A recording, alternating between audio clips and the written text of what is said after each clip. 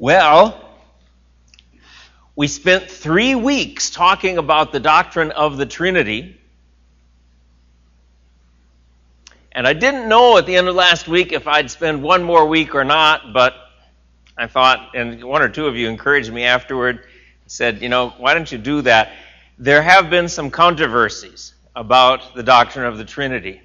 And it has to do with this question. Now, last week, we talked about Father, Son, and Holy Spirit. Last 3 weeks, actually. All three persons being fully God and yet in God. So in the one God, we have three persons. How can that be? We keep finding different passages of Scripture that affirm this, but it really never explains how we can have one being, but three different persons who act differently and relate to each other differently in the one God. So the Father sends the Son into the world.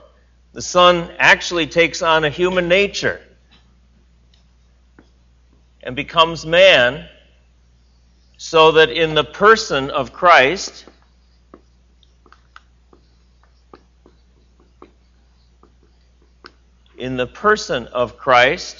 we have a human nature and a divine nature in one person. We'll talk more about that when I get to chapter 26 in Systematic Theology. Right now we're only on chapter 14, so it'll be a few weeks yet. We'll talk more about how that can be. But the Father doesn't become man and come and die for our sins. The Holy Spirit doesn't come and die for us. It's just the Son. So the Son does some things that the Father and the Spirit do not do.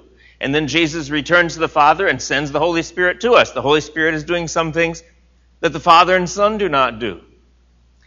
In the course of talking about the Trinity last week and the week before, I talked about the fact that the Father has a leadership role or an authority with regard to the Son, and the Father and Son together have a leadership role or authority with regard to the Holy Spirit. So the Father sends the Holy Spirit into the world, and then Jesus talks about the Holy Spirit whom I will send you from the Father. Or he talks about the Holy Spirit whom the Father will send in my name. Both are true. And this has been held through the history of the church. What this means is that though they are equal in deity, equal in value, equal in importance, there is equality in many ways. All three persons are fully, but there's equality and difference. And particularly with regard to authority, the Father has authority that the Son does not have. The Father has a leadership role that the Son does not have. The Father sends the Son into the world, for example. Can you see this way, way, way in the back? Yes? Barely? I know it's not the best lighting because we got this stage set up here, but we'll make do. Okay, now, that's fine, except about, in the last 10 years or so, there's been some challenge to this idea that the Father has a leadership role that the Son does not share in the Trinity. And so here we go. You all have this outline now? Anybody need the outline in back here? Can we get a few more of those outlines way over in the back? And just keep your hand in the air until somebody comes and gets you an outline. Egalitarians or evangelical feminists around 1997 began to deny the eternal submission of the Son to the Father. Why? Why did they want to do this? Because the doctrine of the Trinity contradicted their most basic assumption. And here's what these people said. I'm going to call them egalitarians. That's kind of a common term that has been used in theological discussion for people who say there's no difference in role between husband and wife. And they have different interpretations for the verse that says the husband is the head of the wife as Christ is the head of the church, or says husbands love your wives as Christ loved the church, and wives submit to your husbands as the church is subject to Christ. They kind of do all sorts of interpretations of those things, and they say, you know what? In marriage, who's the leader? Well, it depends on who has leadership gifts. Sometimes the wife has leadership gifts, sometimes the husband has leadership gifts, but there's no leadership that just belongs to the husband because he's husband. That would be an egalitarian view. And many people who hold this view, and I talk to at professional meetings, and I debate on radio shows and things like that from time to time. But I think they're incorrect. But why did they want to challenge this idea of the Trinity? Because the doctrine of the Trinity contradicted their most basic assumption. Here's what they say: if husband and wife are different in authority, they can't be equal in value. And if they're equal in value, they can't be different in authority. They say you can't have both. So they say to me, "No, Wayne, look, you say that husband and wife are equal in value." I say, "Yes, absolutely. Both created in the image of God," Genesis 1. And they say, "Okay, they're equal in value, so you don't have any leadership role for the husband." I say, "No, there is a leadership for the husband. The Bible says that again and again. Husband is the head of the wife, as Christ is the head of the church." And they say, "Oh no, if there's a different role for the husband, then they're not equal." And I say, "Well, it's equal in value, but it's different in authority." And they say, "That can't be." Okay? That's their... And then I say, look at the Trinity. Equal value. They're both, Father and Son are equally God, but there's a different role, different authority. And so there's a parallel. And they should have said, "Okay, Wayne, you're right."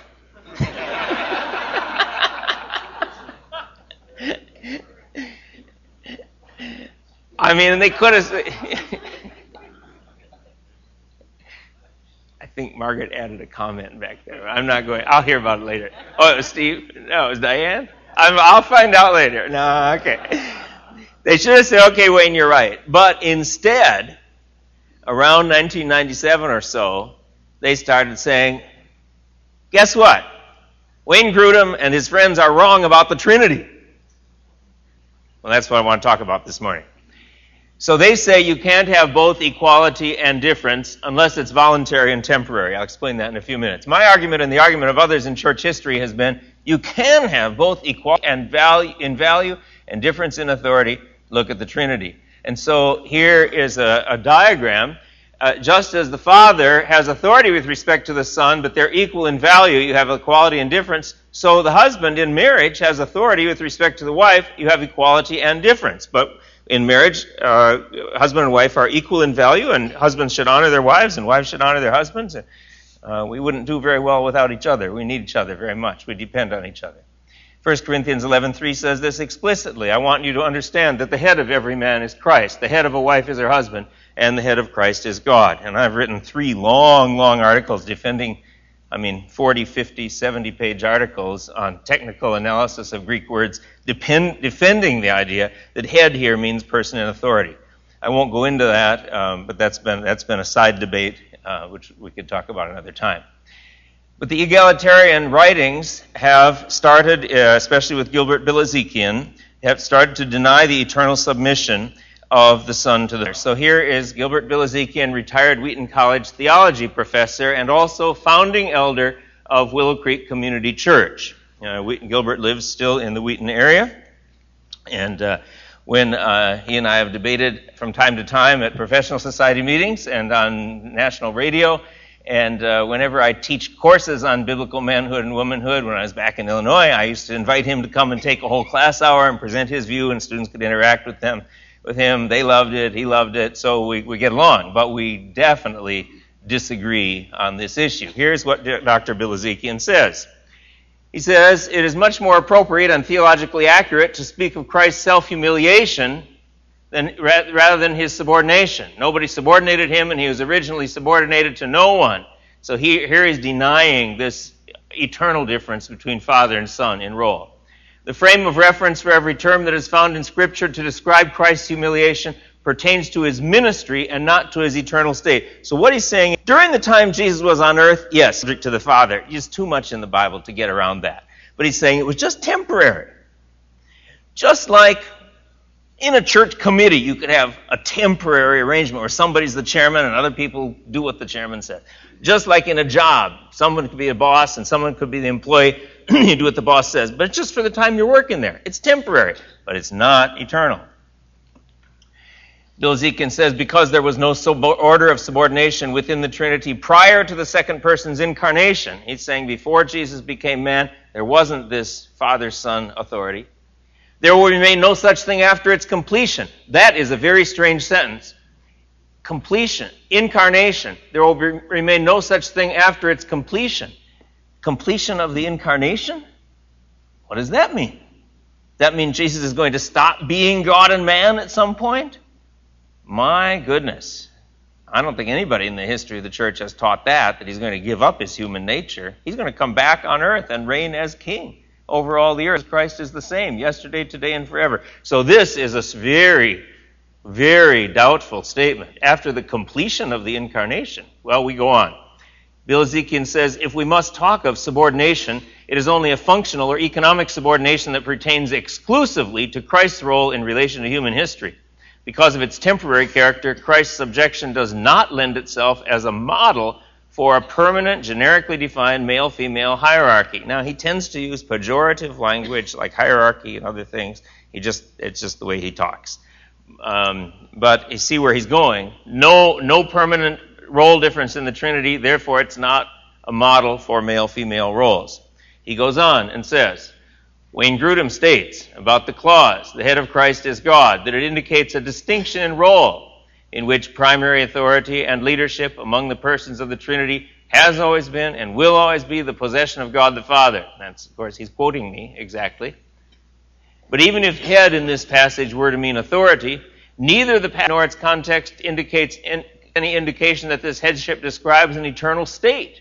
In this text, Paul is referring to the relationship that prevails between God and Christ in the context of Christ's ministry to men and women within human history. So this is a book called Community 101, a little guide to Christian doctrine that he published in 1997, saying it's only during Christ's life on earth. Is he right? Note that Bill Ezekian is willing to say, just to be fair to him, he's willing to say you can have equal value and different authority if it's voluntary and temporary, as in a job, or if a husband and wife agree on different leaders for certain tasks based on interest and ability.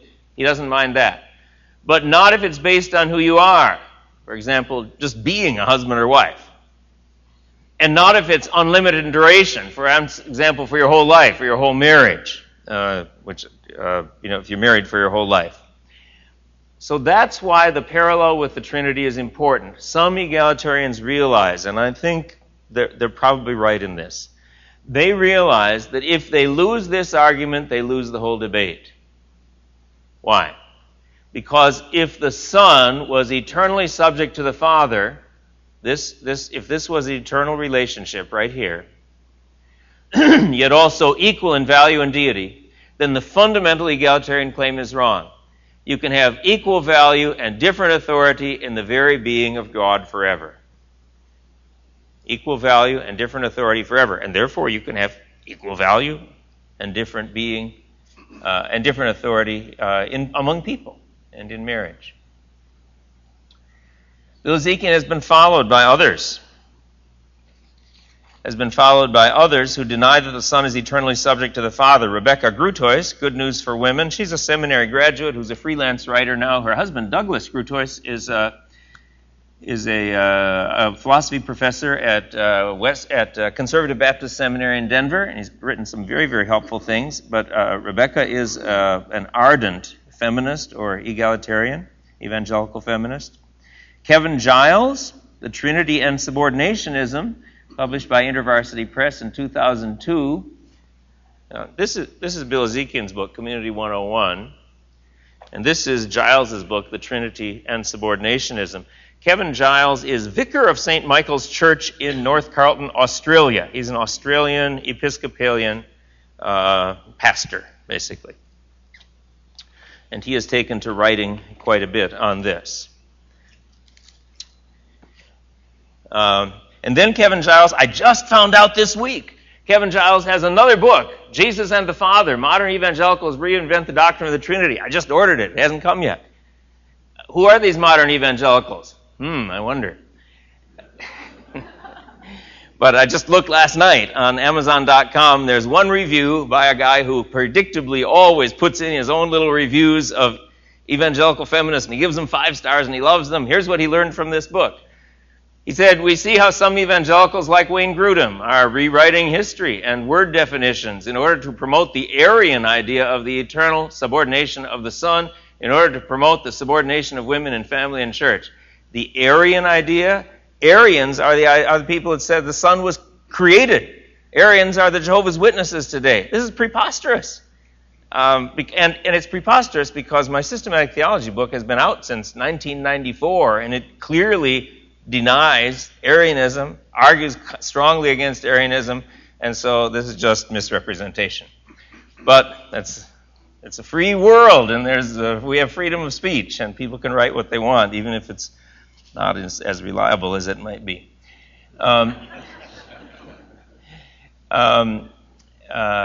Is there anybody else who has followed this argument? These people are not sort of, what should I say, people of large. They're not professors of theology or anything like that. But Millard Erickson also has questioned, although he's been more careful on this. He's questioned the eternal subordination of the Son in God in Three Persons, a book by Baker, 1995. However, it's not as what shall I say, as certain or blatant. He's questioning from the idea of church history and not arguing from Scripture. Millard Erickson is also an egalitarian or an evangelical feminist. So there's a certain group of people with a certain orientation on a certain question who have taken this position. But Millard Erickson, he has a systematic theology book similar to mine in size, and it's widely used, and it's very good in many, many ways. He, as I have, he was a past president of the Evangelical Theological Society just a few years ago as well. Okay, now, how would I answer this? Answers to the egalitarian claims. There is substantial testimony in Scripture that the Son was subject to the Father before he came to live on earth. Before. It wasn't just during the time of his life on earth. For instance, God so loved the world that he gave his only Son, that whoever believes in him should not perish but have eternal life. He gave his only Son. That means the Father was the Father and the Son was the Son before this time. He had to be the Father in order to send his Son. They had to have a father-son relationship. It isn't just, one day before the angel Gabriel came to Mary, the Father and Son were talking and say, hey, would you see what you've got to do there? You'd have to say, the Trinity is just person A, and person A. Three persons with no difference. And person A says to person A, hey, would you like to be the Son? Okay, I'll be the Son. Okay, then I'll be the Father. You see, once you go that way, you start saying there's a change in the Trinity. And that's a pretty dangerous thing. So the Father had to be the Father long before the Son came to earth in order to plan and then be able to give his Son. In fact, when the fullness of time had come, God sent forth his Son. That implies there's a long period of waiting until it is the right time. And then God sent forth his Son. And the idea of the Father giving his Son implies a headship, a unique authority for the Father before the Son came to earth. And so the claim that Jesus' submission to his Father was only during his time on earth is incorrect. Bill Ezekiel limits it to Philippians 2, when Christ took the form of a servant, was born in the likeness of men. But that's not correct, because there was Father and Son before the Father sent the Son. And you go back farther than that. There was a difference in roles in creation. And so John 1:3, talking about the Son, all things were made through him, and without him was not anything made that was made. Before Jesus took on a human nature, we have this picture of the Trinity. Before he took on a human nature,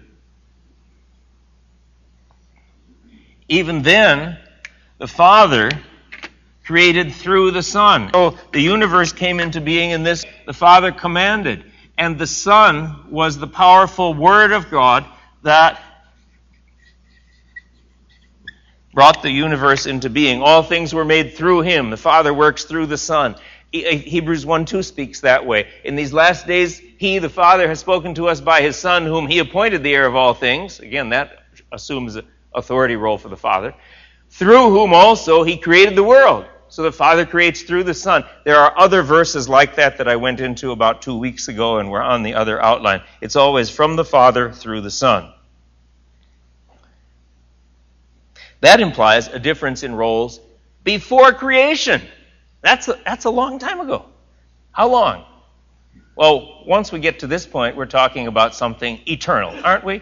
If it's before creation, then it never really began. It means that the Father and Son related to each other as Father and Son before creation or eternally.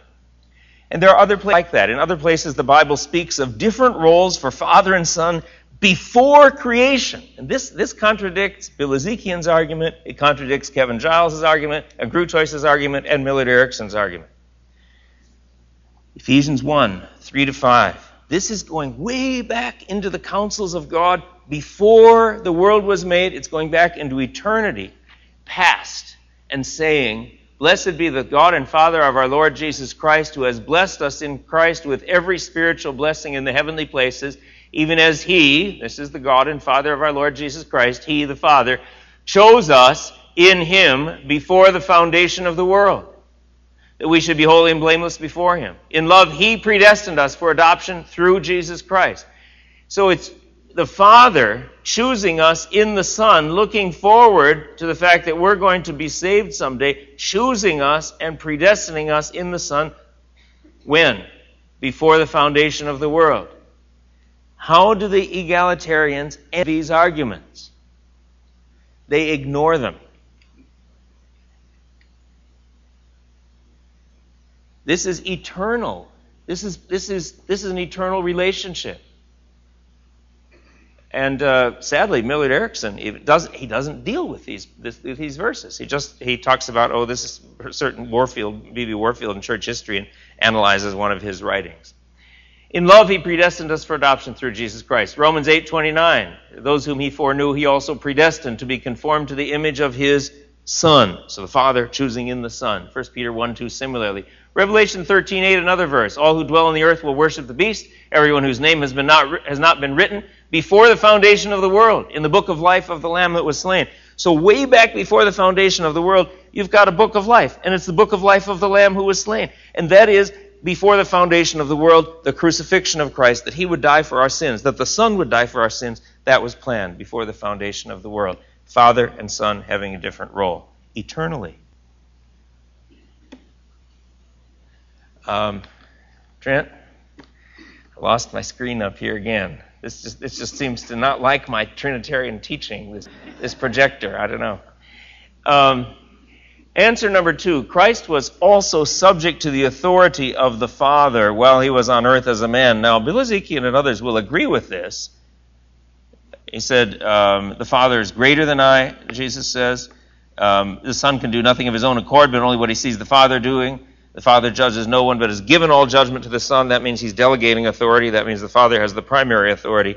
They agree with this, but I would come back and say, well, if you agree during His life on earth that the Son has a different authority, is subordinate to the Father, He is still fully God. And so even during His life on earth, you have full deity or equality in value, and you have difference in role. So I think that there really isn't a place for the egalitarians to score many debating points by saying it's only during His time on earth, still fully God, and has a different role. Answer number 3, after Christ returns to heaven, then what happened? He was still subject to the authority of the Father. So we go to eternity past, we go to creation, we go to salvation or redemption, and then we look after Christ is raised from the dead, ascends into heaven. What's the situation then? Bill Ezekian said He's only subject to the Father during the incarnation, or during His life on earth, rather. But look what happens. He is the radiance of the glory of God and the exact imprint of His nature, and He upholds the universe by His word of power. After making purification for sins, He sat down at the right hand of the Majesty on high. What does it mean in the biblical world to sit at someone's right hand? Are you first or second in authority? Second. Remember, mother of James and John says, "Let my son sit at your right hand." She's not asking that Jesus would be subject to them. She's asking they'd be in second place. Sit at the right, and Joseph is at Pharaoh's right hand. He's the second in command. But when the Bible that Jesus is at the right hand of the Majesty on high, that means the Father is still in charge. What does Bill Ezekian say about this? He says, well, they're both on the throne, so it must be equal. I mean, that's literally what he says. They're both on the throne. He's at the right hand, so He's on the throne, so they're sharing. They're equal on the throne. But I don't think he does not give an answer to the fact that to be at someone's right hand in the ancient world Or even today, to be at the right hand of the president, that would mean to be second in command, wouldn't it? But to be at the right hand doesn't mean you're the person in charge. And I just put the verses up here to demonstrate there are a lot of verses that say this. I'll just go through them really quickly. Matthew 26:64, you'll see the Son of Man seated at the right hand of power. Mark 14:62, you'll see the Son of Man seated at the right hand of power. Luke 22:69, the Son of Man shall be seated at the right hand of the power of God. Acts 2:33, being therefore exalted at the right hand of God, and having received from the Father the promise of the Holy Spirit. So again, there's the Father initiating, the Son carrying out. Acts 5:31, God exalted him at his right hand as leader and Savior. Stephen, Acts 7:55-56, he saw Jesus standing at the right hand of God, and he said, behold, I see the heavens open, and the Son of Man standing at the right hand of God. Romans 8:34, Jesus Christ who was raised, who was at the right hand of God. Again and again and again and again and again, Jesus is at the right hand of God. That means he's subject to the authority of the Father after his ministry on earth. And then it says, who indeed is interceding for us. The Greek word here, entunkano, means to bring requests, bring petitions. The Son is bringing requests to the Father. That also is consistent with the idea of someone who is subject to the authority of the Father. He's interceding for us. That he worked in Christ when he raised him from the dead and seated him at his right hand in the heavenly places. Ephesians 1:20. Colossians 3:1. Christ seated at the right hand of God. Hebrews 1:3, sat down at the right hand of the Majesty on high. Hebrews 1:13, quoting Psalm 110, sit at my hand till I make your enemies a footstool for your feet. Hebrews 8:1, we have such a high priest, one who is seated at the right hand of the throne of the Majesty in heaven. Hebrews 10:12-13, he sat down at the right hand of God. Hebrews 12:2, he is seated at the right hand of the throne of God. Do you think I need any more verses? Let's try a few more. Who has gone into heaven and is seated at the right hand of God with angels, authorities, and powers having been subjected to him. Nowhere is this pattern reversed. Nowhere. It's repeated again and again and again throughout the New Testament. Nowhere is it said that the Father sits at the Son's right hand. Never. Nowhere does the Son give the Father the authority to sit with him on his throne. Never. The supreme authority always belongs to the Father. The egalitarian claim that Jesus was subject to the Father only during his life on earth is therefore incorrect.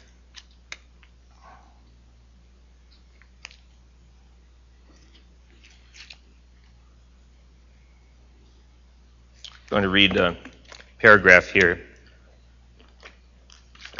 from a book in which I've responded in some detail to Bill Ezekian and Kevin Giles and Rebecca Grutois and Millard Erickson. The book is called Evangelical Feminism and Biblical Truth, an analysis of more than 100 disputed questions, but I'm only going to talk about this one. Here's a paragraph from page 414. The relationship between Father and Son that is seen in so many passages is never reversed. Not in predestination before the foundation of the world, not in creation, not in sending the Son, not in directing what the Son would do, not in granting authority to the Son, not in the Son's work of redemption, nor in the Son's return to sit at the Father's right hand, not in the Son's handing over the kingdom to God the Father. Never. Never does Scripture say that the Son sends the Father into the world, or the Holy Spirit sends the Father or the Son into the world, or that the Father obeys the commands of the Son or the Holy Spirit. Never does Scripture say that the Son predestined us to be conformed to the image of the Father. All of planning, directing, sending, and commanding the Son belongs to the Father only. And just as Father and Son are equal and different, so God has made husband and wife to be equal and different. These verses imply then that someone can be subordinate in authority to someone else, but still be equal in personhood and being and importance. Answer number 4. And now this is just to go into more detail on what happens in the future.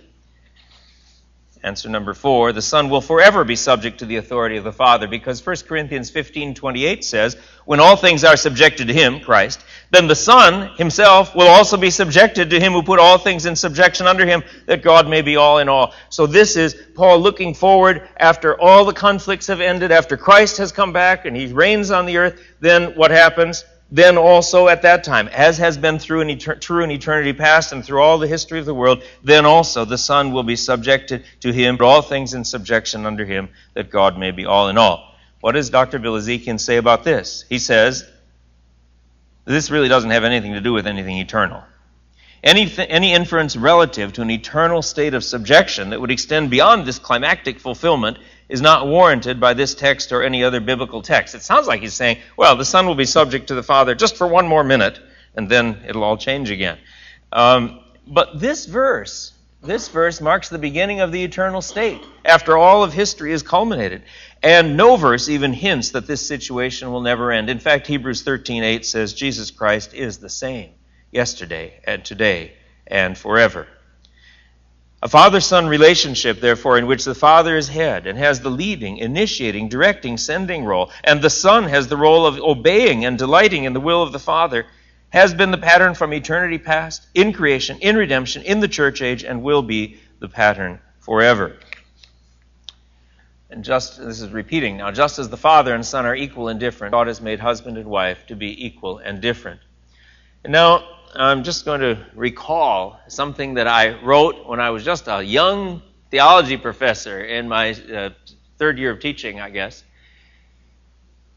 In 1979, I wrote this: a proper understanding of the doctrine of the Trinity may well turn out to be the most decisive factor in finally deciding the current debate. And I was talking about the debate over the roles of men and women in marriage and the church. In Journal of the Evangelical Theological Society, a book review I published in 1979. And I think that's proving to be true, that people see that the doctrine of the Trinity that seems so obscure actually has a lot of practical application for our daily life. Now, the question is, what about the history of the church?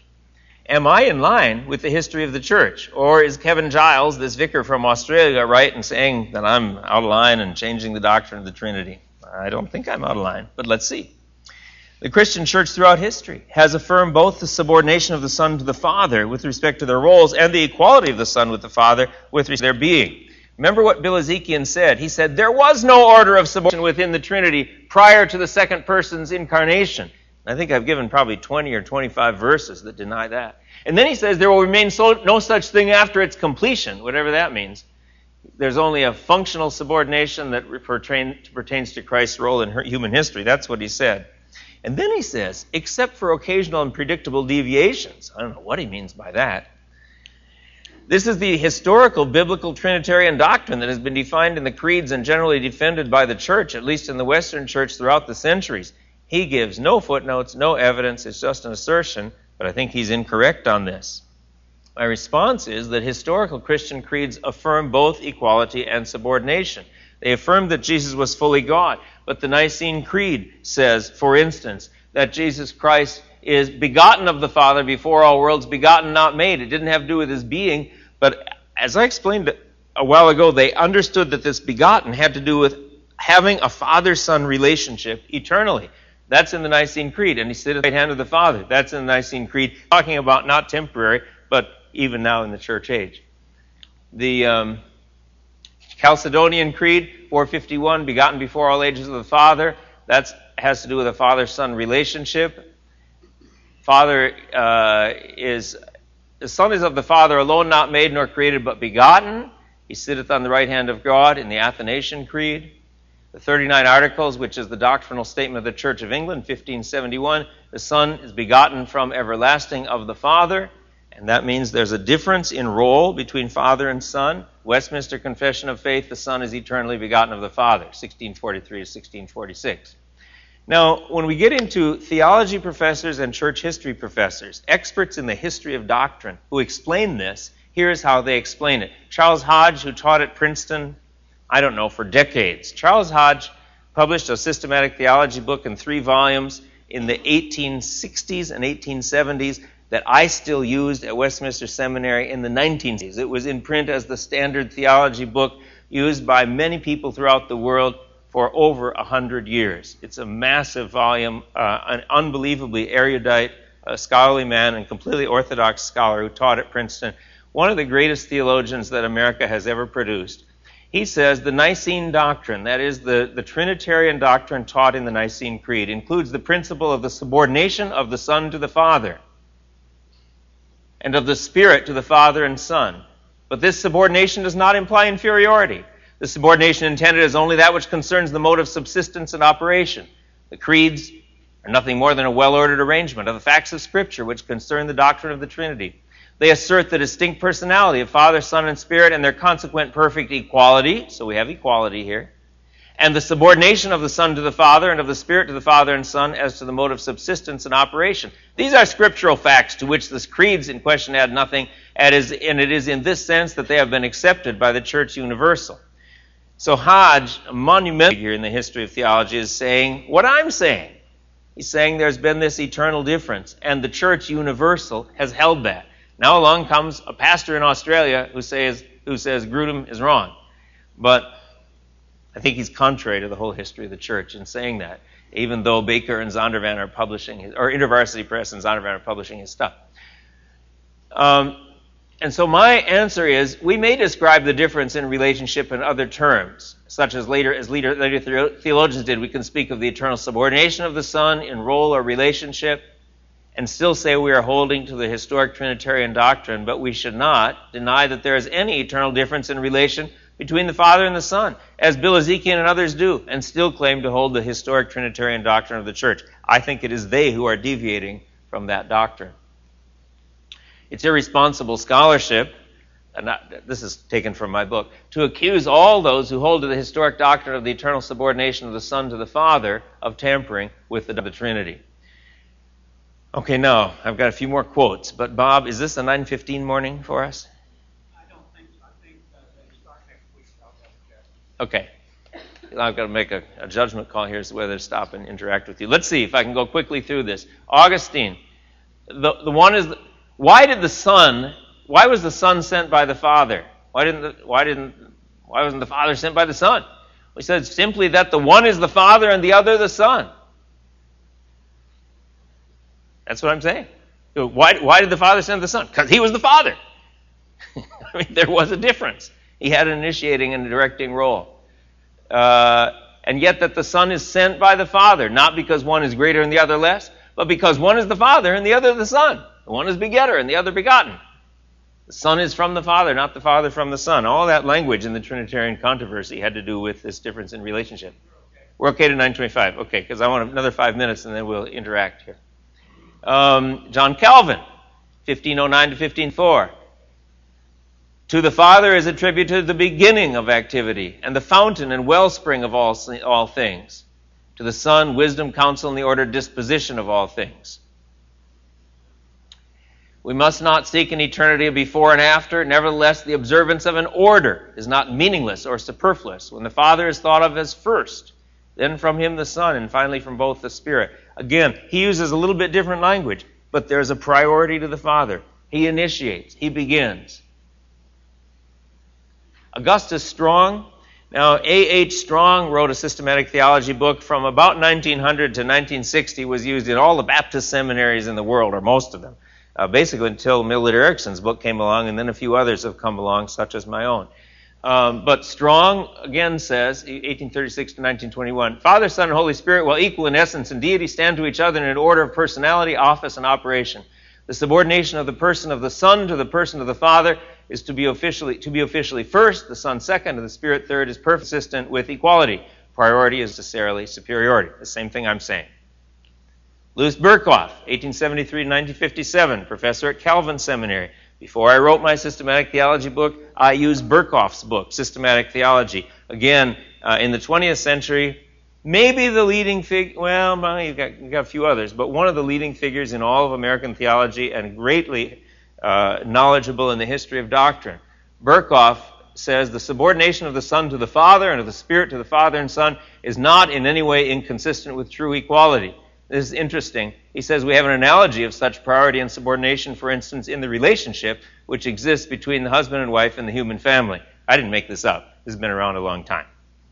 Philip Schaff. Schaff is a Lutheran scholar. Schaff is, I don't know if he's the greatest historian of theology in the history of the church, but he may be. Multi-volume on the history of set on the history of the Christian church. Schaff says, the Nicene Fathers still teach. This is back to the Nicene Creed, 325, 381. He's explaining them.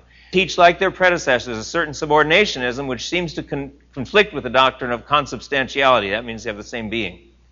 But we must distinguish between a subordination of essence, ousia, and a subordination of hypostasis, of order and dignity. The former was denied, the latter affirmed. Sorry for all the big words. He's saying there is a subordination of order or working in the Nicene Fathers.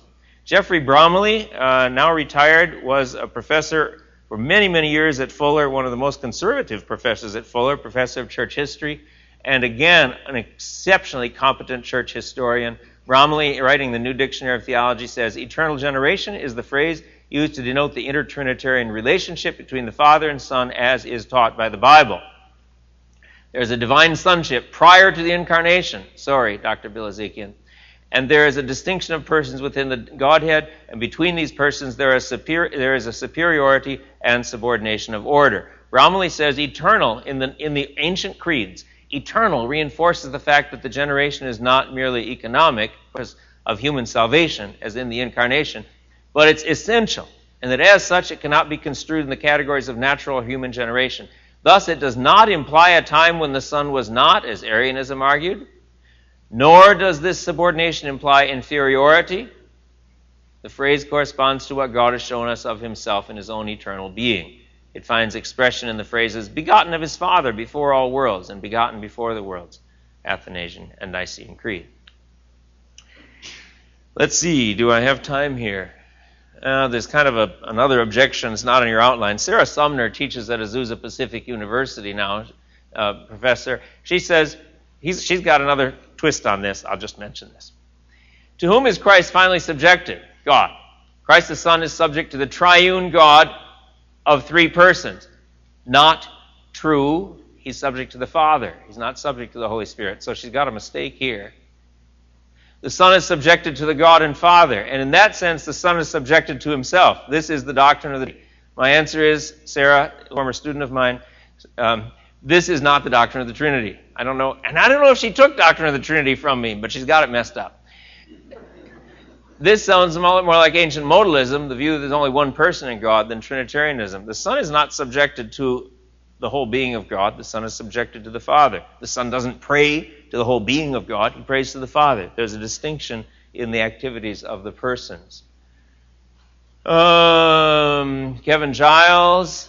How does he make his argument? Look at this. In seeking to make a response to my fellow evangelicals who subordinate the Son to the Father, I do not appeal directly to particular scriptural passages to establish who is right and wrong. Whoa, very interesting. I seek rather to prove that orthodoxy, he means church history, rejects this way of reading the Scriptures. Giles admits, I concede immediately that the New Testament can be read to teach the Son is eternally subordinated to the Father. But then he says, I'm not going to use Scripture. He's got a whole book by Intervarsess saying, I'm not going to use Scripture. People can argue Scripture different ways. I'm going to argue church history. Okay. But then he seriously misrepresents church history and differs with these summary statements by really many experts in the history of doctrine. So InterVarsity Press publishes it, and I found out last week that my friends at Zondervan have published it too, but they are also pushing an evangelical feminist agenda. So Millard Erickson questions the idea of eternal subordination, but he fails to treat any of the passages just mentioned. And again, he's just dealing with one figure in church history primarily, a man named Warfield, that I think he really hasn't fully understood. One more thing before this is point B. This is the other side of your outline. There's one more idea. Egalitarians or evangelical feminists have also started to teach mutual submission within the Trinity. Within the Trinity, just as the Father submits to the Son, so there's no unique authority for the Father in relation to the Son. Here's the idea. I would say that the Trinity provides a pattern for the relationship between the husband and wife. So there's equality, but there's a difference in authority. Egalitarians have come back and said, you know what? After thinking about this a while, we think that there is mutual submission. Wife submits to husband, husband submits to wife. Nobody's in charge. And I say, wait a minute, that's not the pattern of the Trinity. And Stanley Grins says, oh, guess what? There's mutual submission in the Trinity too. The Father submits to the Son. Stanley Gren sadly just died of a massive brain hemorrhage in his early 50s, just last year. But before he died, I talked with him at a professional society meeting. I said, Stan, where is there any place in the Bible where it says the Father obeys the Son, or the Father submits to the Son? He could give me no passage from Scripture. Well, as anybody in the history of the church held that the Father submits to the Son, he could give me no quote from anybody, just no recognized teacher in church history, but he still has argued that. I'm going to skip over that. He says, well, the Father couldn't be the Father unless he had a Son. That would be like saying, if I didn't have a wife, I would not be a husband. Therefore, I must have no unique authority as a husband, and there must be mutual submission in my marriage. Or if I did not have a child, I would not be a parent. Therefore, I must have no authority as a parent, and there must be mutual submission. That's confusing the categories. It's saying if there wasn't a marriage, there wouldn't be a marriage. But it doesn't say anything about authority. Or if there wasn't a Trinity, there wouldn't be a Trinity. But it doesn't say anything about authority. So I think that's a kind of a word trick. It's not really a persuasive argument. My response is that no passage of Scripture and no recognized writer throughout the history of the church support the idea of mutual submission in the Trinity. It's an egalitarian invention created to justify the egalitarian ideal of mutual submission in marriage. And here's what I think the problem is. If you say there's no unique authority for the Father, what you end up having then, you don't know that there's any difference between Father and Son. You basically, I think, end up having a Trinity that looks like this. Person A, and Person A, where there's no differences between them. And ultimately, I think that egalitarian tampering with this doctrine in the Trinity and arguing for mutual submission, that's tampering and messing with the idea of eternal differences in roles among the persons. And I think that is going to lead in the direction of modalism, that is, just one person in God. It hasn't gone there yet, but that's the tendency that it's going to have. Conclusion, the idea of authority and submission never began. It existed forever in the very being of God. Authority and submission did not begin with the Council on Biblical Manhood and Womanhood in 1987, nor with patriarchal men in the Old Testament, nor in the fall of Adam and Eve in Genesis. The idea of authority and submission never began. It has always existed in the eternal relationship between the Father and the Son. And what does that mean for practical terms? It means in marriage that we can have equality and difference in authority, and mutual respect and honor. And it shouldn't be thought of as demeaning or devaluing of a wife with respect to her husband, but just as the Father greatly honors the Son, so the husband should greatly honor and value and respect his wife and love his wife. Yet there is a leadership role that belongs to the husband. And that's the payoff for us. It also has payoff in terms of how we think about authority generally. Authority of government, authority of our boss in the workplace, authority of the elders in a church, authority of parents in the family. We have in our society a strong tendency that says, resist all authority. Authority is bad. If you're in charge, that's fine. But if you're under authority, try to get out of it. And the Bible isn't that way. It shows that the Son eternally subject to the authority of the Father. And yet that is His glory. His glory to do the Father's will. And He delights in it. And He is honored as a result of it. And so the idea of authority is not itself evil. It's something that exists eternally in the very being of God.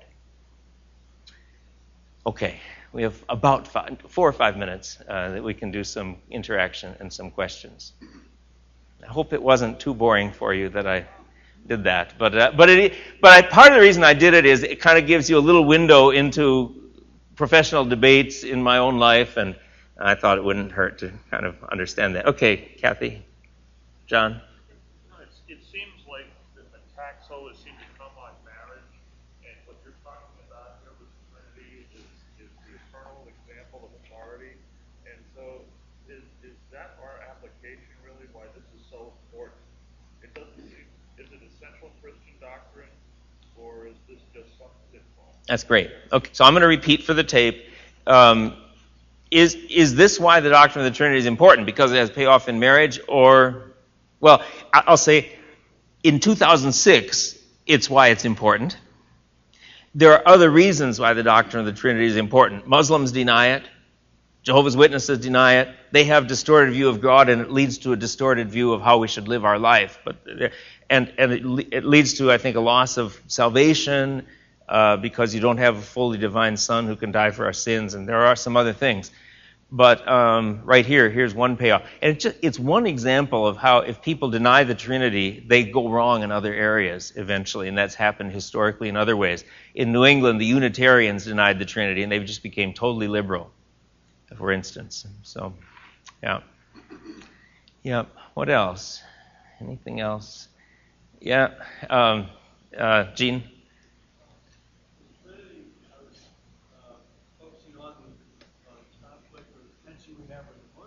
Yep. Their sense of oneness helped fuel the Muslim expansion against what they felt were pagan tritheists. Yep. Yep. And the church, I guess, if it's not effective in communicating the Trinity, we have this conflict that may be external. It's interesting. Gene's talking about the Muslims historically attacking the Christians, saying you believe in three gods or something like that. And it is interesting that other religions who are not Christian end up attacking the doctrine of the Trinity. And it's almost predictable. They'll either say, if you believe in one God, you can't have three persons. That's what the Muslims say. Or if you believe in three persons, they can't be equal. That's what the Jehovah's Witnesses say. But they deny that you can have three persons and one being of God. And it's easy to deny because there's nothing like it in creation. We don't know it's like God's being. And so it's for us to understand or even picture. And so it's kind of easy for other religions to take pot shots at it in kind of a simple way. But yeah, that's where they'll attack. It's good. Yeah. What else? Anything else? I can't see here. What's your name? Doc. I noticed on TBS that a lot of speakers seem to have a different opinion of the Trinity. Have you observed that? I have not watched more than 5 minutes of TBS in my life, as far as I know, so I can't. Very much. Yeah, I'm not saying that it's not good. I just, at age 13, decided I wasn't going to watch TV very much for the rest of my life, and so that's 45 years ago, and so I just don't. But I have heard that there are some speakers that have been allowed on there. Not that the official Trinity Broadcasting Network would probably believe in the Trinity, you would think. But what has happened, there are these, what's called these Oneness Pentecostal or these Jesus-only people, and they kind of seem like genuine Christians, and they've maybe been given some airtime too. So that's a concern. Yeah. Okay, anything else, Diane? Would you balance your position with Genesis 1:26 and 7, where at creation men and women were given, they were made co-equal? In Genesis 1:26 and 27, where God said to them, be fruitful and multiply and fill the earth and subdue it and have dominion. And so where they made then co-regents. The analogy perhaps would be king and queen, but Adam still had a leadership role. But there's still much authority that's given within the family, within the household, and within areas of business. For instance, the Proverbs 31 woman who has her own business, considers a field and buys it. With fruit of her hand, she plants a vineyard. Her merchandise is profitable and things. So there are realms of authority that are appropriate for women as well as men. As princes and princesses, or kings and queens, I suppose God has called us to have share in rule over the creation, which is wonderful. But I think there's still a male headship there in marriage, which is what I'm talking about right now. Okay. Good. Well, I can't see. Oh, yeah, John. You were talking about Bill Ezekiel and not being sure what you meant about the incarnation. Bill Ezekiel, yes? You mentioned that Christ was human flesh eternal. Yes. Is that correct? Yes, I believe that Jesus Christ is the same yesterday, today, and forever. I think the yesterday mean while he was on earth, and today while he's in heaven, and then forever. And so yes, he will return in the same manner as you saw him go into heaven. He will come back in his human nature. Now, in a glorified nature with the brightness of the glory of God surrounding him, and he'll rule over the creation.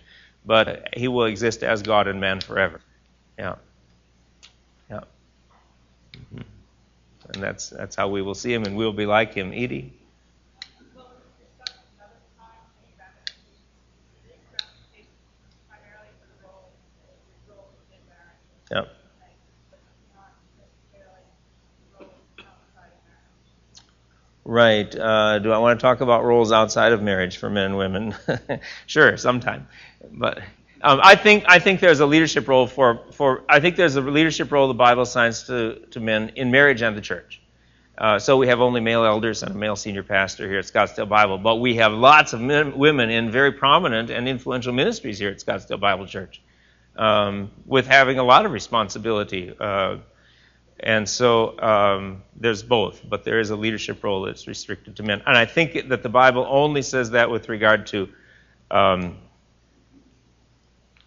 marriage and the church. So I am going to vote. I'm going to vote for one of those women, Colette Rosati or Carolyn Allen, when I mail in my ballot as a state representative. I don't think there's anything in the Bible that prohibits women serving in government, for instance. And those are the two candidates in my district, and I have my opinion on which one is better, which I'm not going to divulge while I have the microphone on, but I'll tell any of you after class if you want to come up. Okay, so next week, are you ready to talk about when the earth was created and how long the days of creation were? All right, we go to creation next week, although the days of creation will probably be about the third week into it. Let's pray. Lord, we give you thanks. Father, Son, and Holy Spirit, God three in one. We thank you that you eternally have existed in a way that is so amazing and wonderful and beyond our comprehension. And Father, we thank you that we can pray to you as Father, whom we love and adore and who cares for us. Lord Jesus Christ, we thank you that you are our Savior who has come and died for us, who hears our prayers, who ever lives to make intercession for us. We thank you that you are exalted to a place of great glory and honor at the right hand of the Father, and you will reign eternally. I always thank you that you dwell within us, that you intercede for us according to the will of God. You guide and lead and empower us. We thank you for who you are, and we praise you, God three in one. Amen. See you next week.